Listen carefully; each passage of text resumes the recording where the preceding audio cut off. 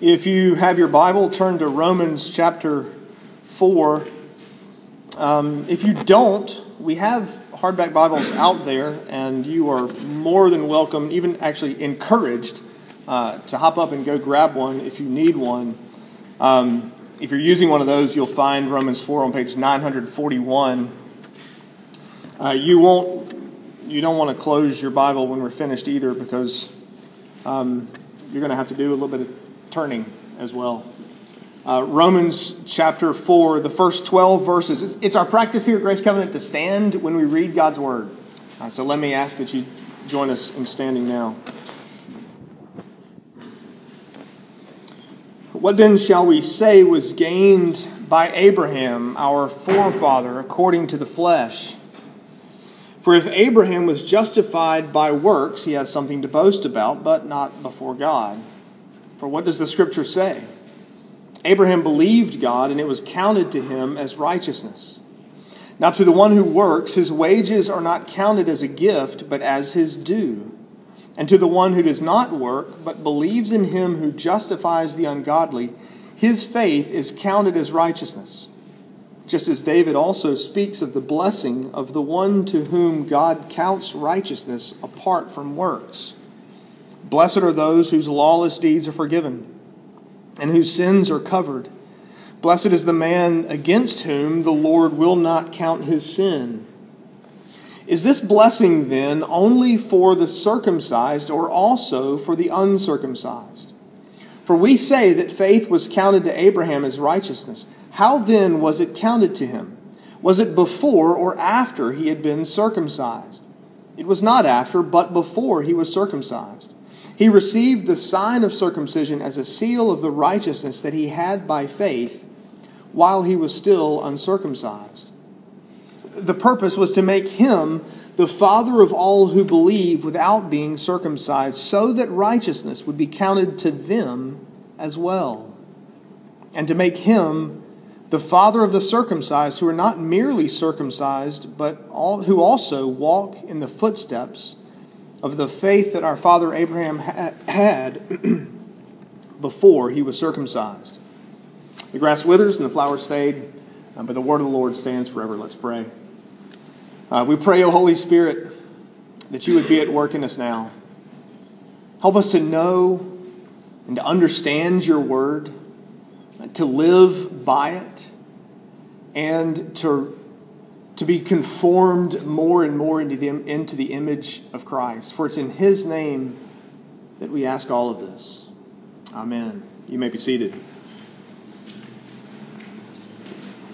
Let me sort of catch you up on where we are. We're in the middle of this sermon series on the 5 solas of the Reformation, the 5 onlys of the Reformation, the battle cries, if you will, the bumper stickers. I've used any number of illustrations along the way.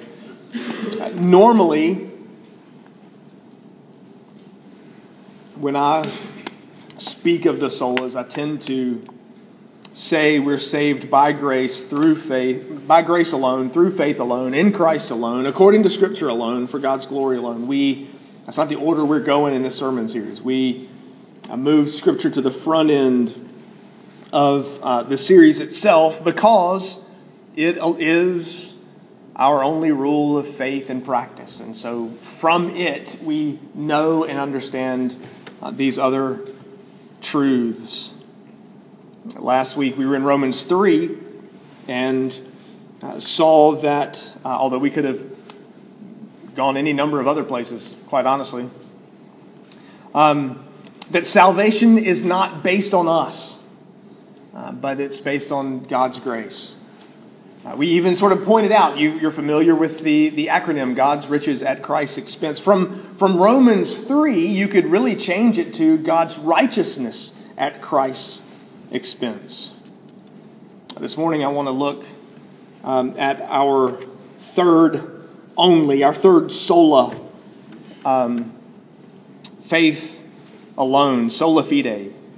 We're saved by faith alone. Paul in Romans 4 is using Abraham and David as an illustration. Abraham is the father of the Jews. That's genealogically true.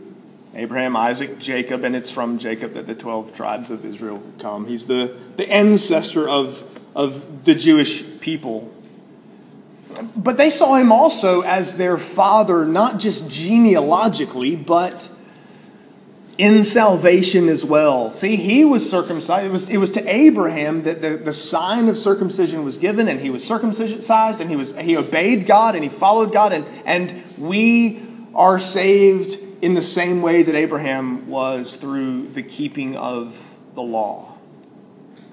And so it's in that context that Paul is taking the Jewish mindset, this core central understanding of the Jews, and turning it back on them to say, well, let me show you where your mistake is.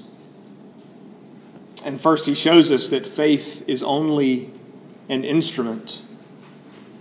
His larger point here in Romans 4 is that we, like Abraham, are saved by faith alone.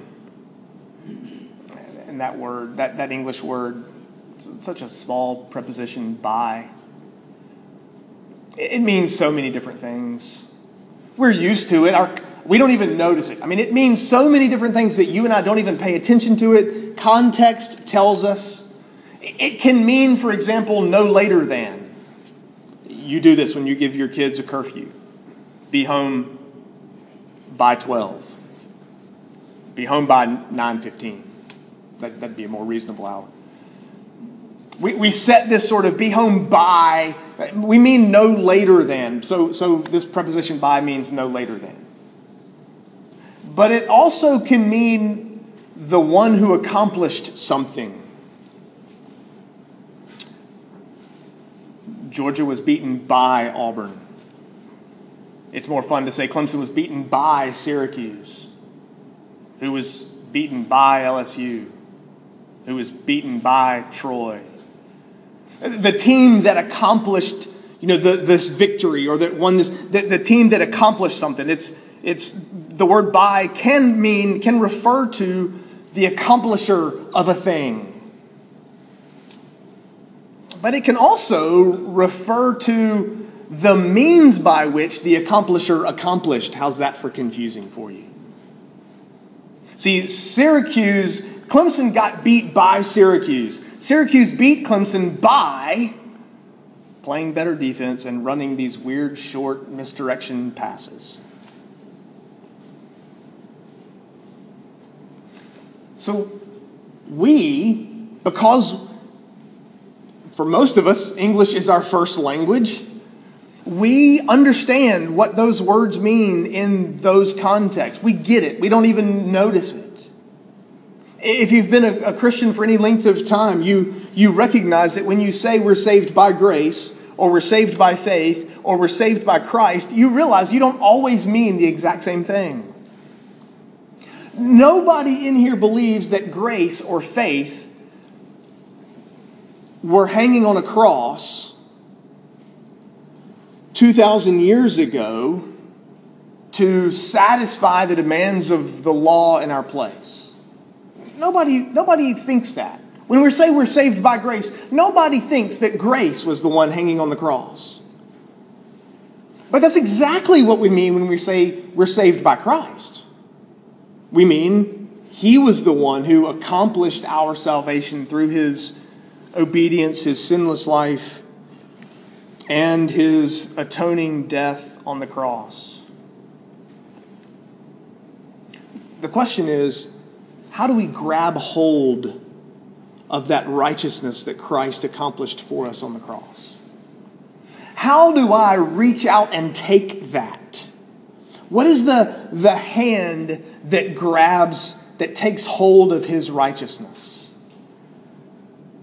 That's what we mean when we say we're saved by faith. That faith is an instrument. It's a tool. It's the hand that takes hold of the righteousness of God in Christ. It's the hand that takes hold of our salvation. You see that in verse 3. In verse 3, Paul actually quotes Genesis 15:6. Abraham believed God, and it was counted to him as righteousness. It's because of Abraham's faith that the righteousness of God was credited, counted, the fancy church word, imputed to his account. Abraham took hold of this righteousness of Christ through faith, by faith. It's by faith that Abraham was saved. It's by faith that we are saved, by believing in the promises of God. In other words, faith is only an instrument. Faith is not the thing that accomplished your salvation. It's an instrument through which we take hold of salvation. But as an instrument, faith has to have an object. Faith has to be in something. I noticed recently, and maybe it was yesterday, because I didn't watch tons of football yesterday, but maybe it was yesterday. A couple of coaches in halftime interviews or post-game interviews, they would say things like, "We kept the faith. You just got to keep the faith." The way Clemson did it back when we were in school, big flashing scoreboard, you got to believe, you got to believe, you got to believe. Believe what? I mean, I know what they meant. They meant that we can win, but quite honestly, what they really mean is you got to hope. Because that's not really the same thing as believing. You got to wish. You got to hope.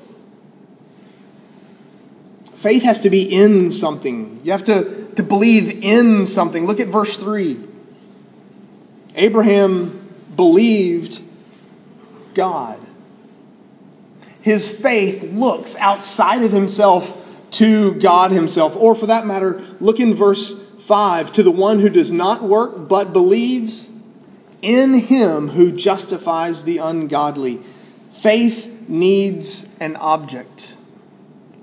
Faith has to be in Christ in order to accomplish our salvation. It's not faith in general that saves you.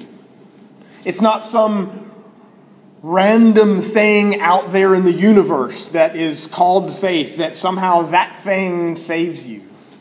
It's not faith in whatever, as long as you hold it really strongly, that saves you. In fact, what we find in Scripture is the object of our faith is actually far more important than the strength of our faith. The one in whom our faith is faith is placed is far more important than the strength of that faith. Faith is only an instrument. But notice that faith is the only instrument. Maybe you're thinking to yourself, well, okay, I have faith, but I mean, that may be one way to Christ, but maybe there's another way. Maybe there's something else. I have a group of handful of PCA pastors I meet with a couple of times a month over at Bridge Street. They would say they meet regularly, and sometimes I'm there. That's really kind of how it works out. One time I was complaining about the fact that it literally took me an hour to get to Bridge Street. And the question was, well, how did you get here? What way did you go? You know, there's a dozen ways to get to Bridge Street from here. You can get to Bridge Street from Athens a whole number of different ways. And I'm talking about normal ways. I'm not even talking about like the ridiculous ones. Okay, technically you could go down 31 all the way to Decatur and then up 560. That's just ridiculous. I'm talking about normal, real ways of getting to Bridge Street from here. There are any number of ways to do that. Maybe salvation is like that. Maybe it's like Bridge Street. I can get there. I can take Capshaw Road and stay north of 72 the whole way, or I can take 72, or I could even drop down to whatever that road is below, just south of 72, or I can go all the way down to 65 and 565 and do it that way. I can get to God some other way. Maybe I can get there. Maybe there's some other means by which I can take hold of this righteousness found in Christ. Look what Paul writes in verse 4. To the one who works, his wages are not counted as a gift, but as his due. If you work, what you get is the payment you deserve for your work, for your obedience. Verse 5, to the one who does not work, but believes in him who justifies the ungodly, his faith is counted as righteousness. Righteousness comes not from works. In fact, you see it even clearer in verses 9 through 11. Is this blessing then for the circumcised or also for the uncircumcised? Well, Abraham got this blessing before he was circumcised so that he could be the father of all those who believe, regardless of whether they're circumcised or not. And you read verses 9 through 11 and go, I'm confused, I don't really understand. His whole point is to say, Abraham's the father of all who believe and trust in Christ. That Abraham was not saved by his obedience. He was not saved even through circumcision. This obedient act played out in his life. Let me show you this real quick. This timeline matters. Turn to Genesis 15. We're not going to spend a whole lot of time here this morning. One of these days we'll come back and finish our series in Genesis. But just so you can see this timeline. This timeline matters to Paul in Romans 4, and so we need to make sure we understand it.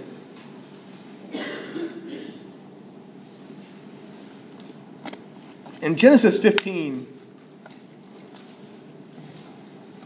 verse 1, after these things the word of the Lord came to Abram in a vision. Fear not, Abram, I am your shield, your reward shall be very great. Abram said, God, what will you give me? I'm childless. The heir of my house is Eliezer of Damascus.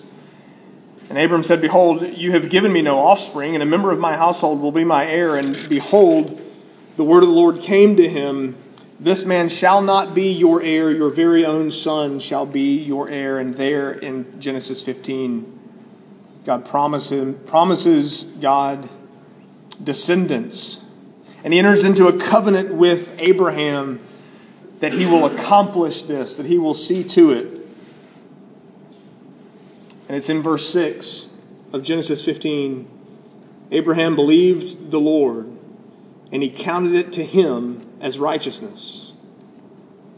Through faith in God's promises, Abraham receives this righteousness that comes from God. Look at the last verse of Genesis 16.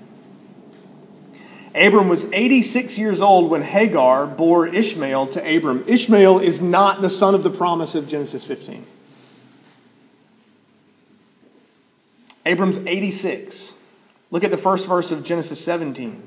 When Abram was 99, 13 years later, God gives the sign of circumcision, and still no Isaac yet. No son of the promise.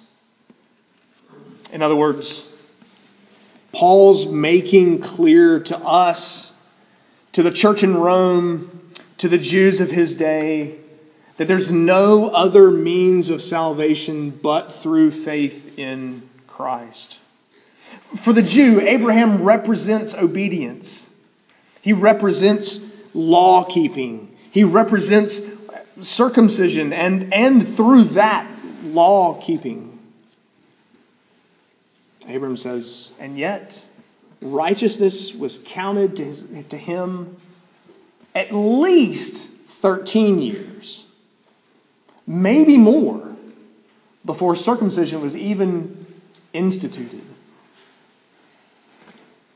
In other words, Abram is saved by faith in God and not by works. We read this a few minutes ago in Galatians 2. We know that a person is not justified by works of the law, but through faith in Christ. In other words, there is no other instrument by which you might take hold of salvation in Christ. You will either accomplish your own salvation through your own works, or you have to trust in someone else's. And Paul says there are no works. There is no one who's saved through obedience. You must therefore look outside of yourself for your salvation. There's no other way of salvation. Faith is only an instrument. Faith is the only instrument. Faith has elements. If faith is the instrument of salvation, and there's nothing else by which we might be saved, what is it? Well, notice, first of all, faith involves knowing God and His will for salvation. Abraham heard God's promises. Paul points us back to this conversation, if you will, between God and Abraham. And God promises to Abraham, I'm going to give you descendants like stars in the sky, like sand on the sea, the shore. And Abraham believed that promise. In other words, faith involves knowledge. Faith involves knowing God's word. It involves knowing God's promises. But you can quote John 3:16 all you want and not be a Christian. You can memorize entire books of the Bible and not be a Christian. Knowledge alone is insufficient.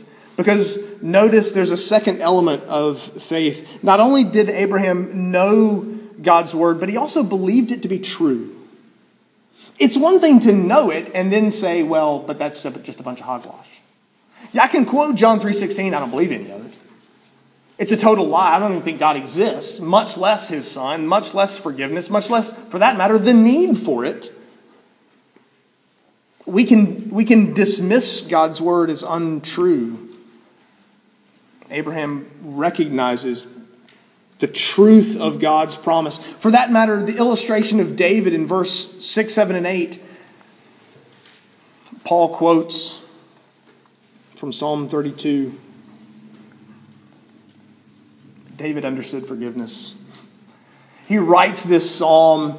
He's committed adultery with Bathsheba. He tried to cover up his sin by bringing her husband home from war. When that didn't work, he had her husband killed so that he could cover up the sin even more. It's in light of that he writes this psalm and recognizes not just the promise, that there is a promise of forgiveness, but he understands that there's forgiveness in Christ and he knows it to be true. Paul quotes from the Psalms, from David, who knows there's forgiveness. He doesn't just know that God has promised it. He doesn't just know that as a truth, but he also knows that God has said it, but he also knows it as a truth. Is that enough? Is knowing God's word and believing it to be true, is that enough for salvation? It's been a year. I realize it's been a year. You don't remember what I said last week? Okay, fair enough. I don't remember what I said last week. But about a year ago, we were in the book of James. And in James 2, verse 19, you believe God is one, you do well. Even the demons believe. The demons believe that God is one. Oh, wait, there's that word. Maybe the demons are Christians. Maybe the demons are saved. They believe. So that it says right there, the demons believe. They must be Christians. Oh, wait. I didn't finish the verse. Even the demons believe and shudder. They shiver and shake at the thought of that God is who He says He is. They know God's word and they know it to be true. That is not enough for salvation. The third element is trust. What sets saving faith apart from just awareness of God's word is knowing it to be true, not just as a truth, but knowing it to be true for me. That I can rest in it.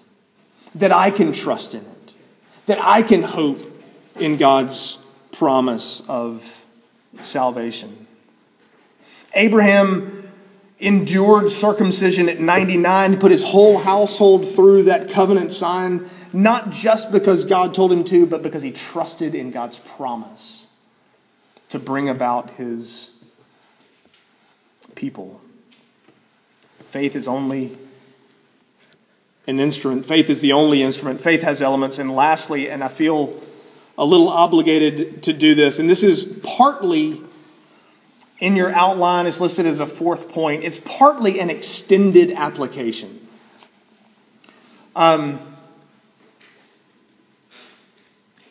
We know that in the church, there has always been this thing called legalism.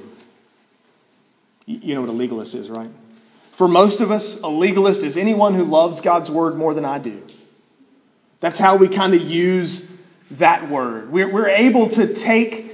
we live in an age where we can dismiss people. You do that. You flick your hand, the back of your hand, and you dismiss them by calling them a name, and then you don't have to listen to them. You don't have to listen to anything they say. Well, we do that in the church too. We flick the back of our hand and say, well, they're just being a legalist. And poof, they're just like that. They're dismissed. There are two definitions of legalism. The first is anyone who tries by works of the law to gain God's favor. That's the primary issue that Paul's addressing in Romans 4.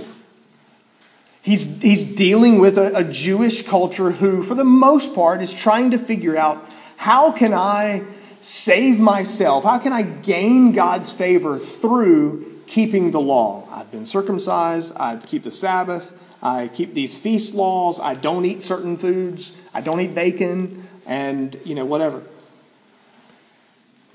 There are those who try to gain God's favor through keeping the law. And that's Paul's primary context here. There's a second definition of legalism, acceptable definition, and that would be the making of man-made extra-biblical laws and then holding everyone around you to that standard.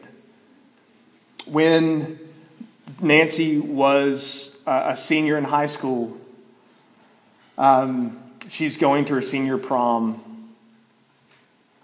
And that alone, just the commitment to going to her prom, moved her all the way to the top of her grandmother's prayer list. Because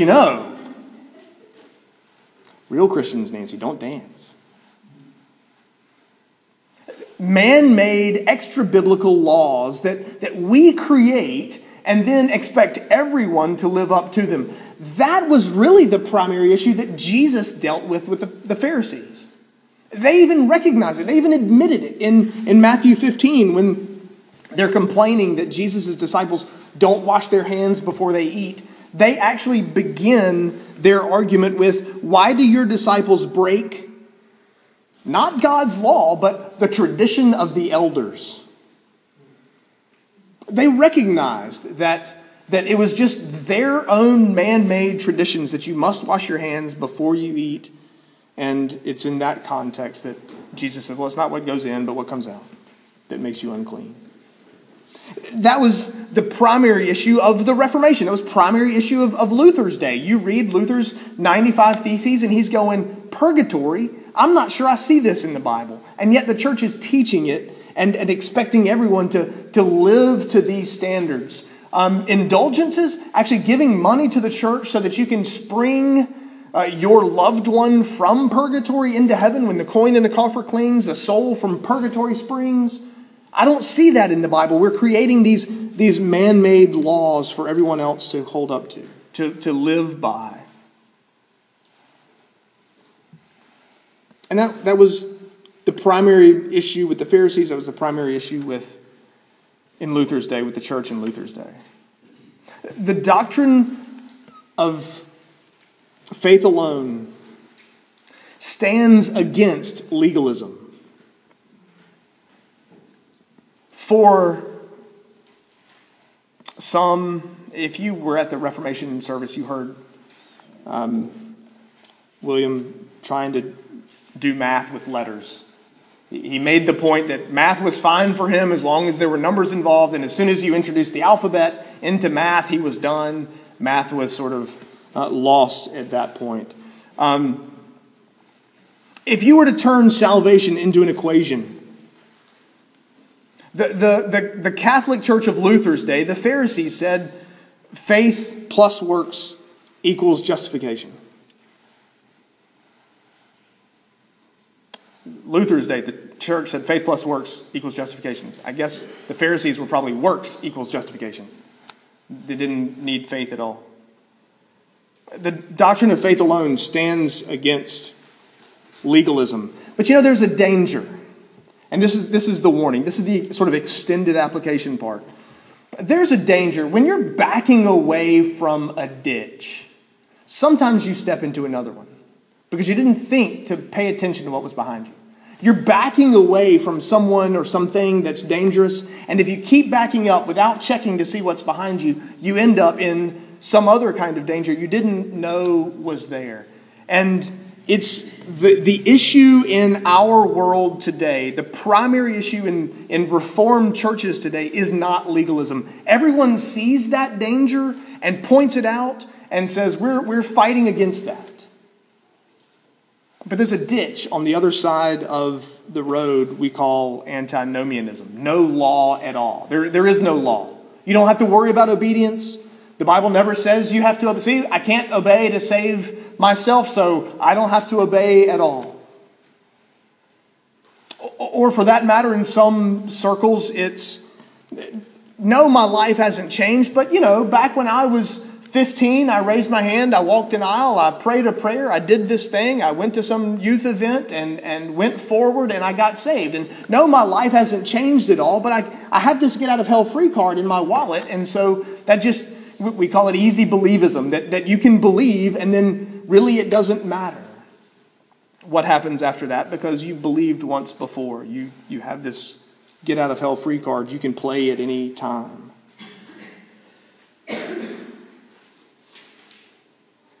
Luther struggled with the book of James because it taught works. Luther wrestled with, what do I do with saved by works that James seems to be teaching? Truth is, James says faith without works is dead. Saving faith that doesn't produce good works, saving faith that doesn't manifest itself in our lives is no saving faith at all. It's not true faith at all. In other words, to go back to math class, faith equals justification plus works. We're saved by faith alone, but saving faith never stays alone. It changes us. God's grace changes us. It conforms us into the image of Christ. Faith alone stands against legalism, but it also stands against antinomianism, no law whatsoever, and that is the greater issue in our world today.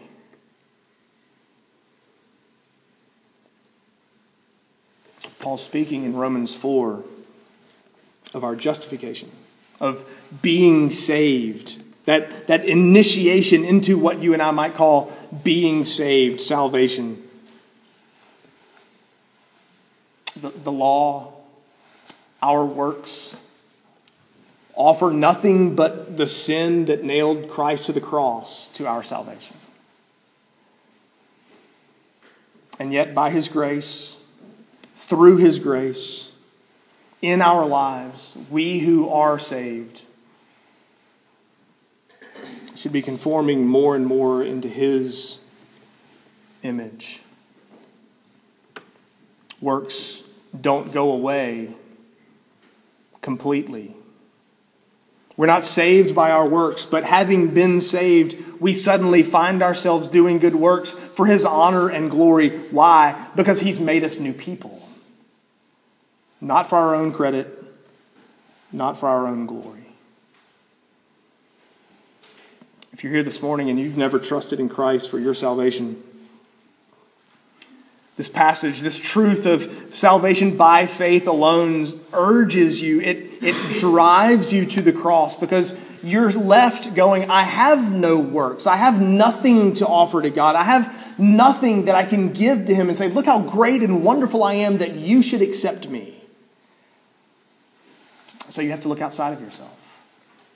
You have to look to Christ. You have to look to him on the cross and there find forgiveness. Maybe as a Christian, you're thinking to yourself, I knew it. I knew there was something. I knew I had something to offer in my salvation. I knew there was something I could take credit for in my salvation. See, I had faith, and that faith is mine. Look what I did. See, Jesus did 99.9% of my salvation, and the 0.1% I offered is, look, I had faith. I'm the one that chose to believe in God. And then we're reminded of Ephesians 2. For by grace you have been saved through faith, and this not of yourselves, it is a gift of God. In other words, if you're here this morning and you're a believer, trusting in Christ alone for your salvation, the truth of Romans 4, the truth of salvation by faith alone should drive us to greater gratitude, deeper, more sincere worship. Because as we look outside of ourselves for our salvation, we must worship someone who's outside of ourselves. It changes our thoughts, our minds, our attitudes. Gives us higher and greater praise for the grace of God in Christ. Oh, that our hope might be in him alone. That we were saved by grace alone, through faith alone, in Christ alone. Let's pray together.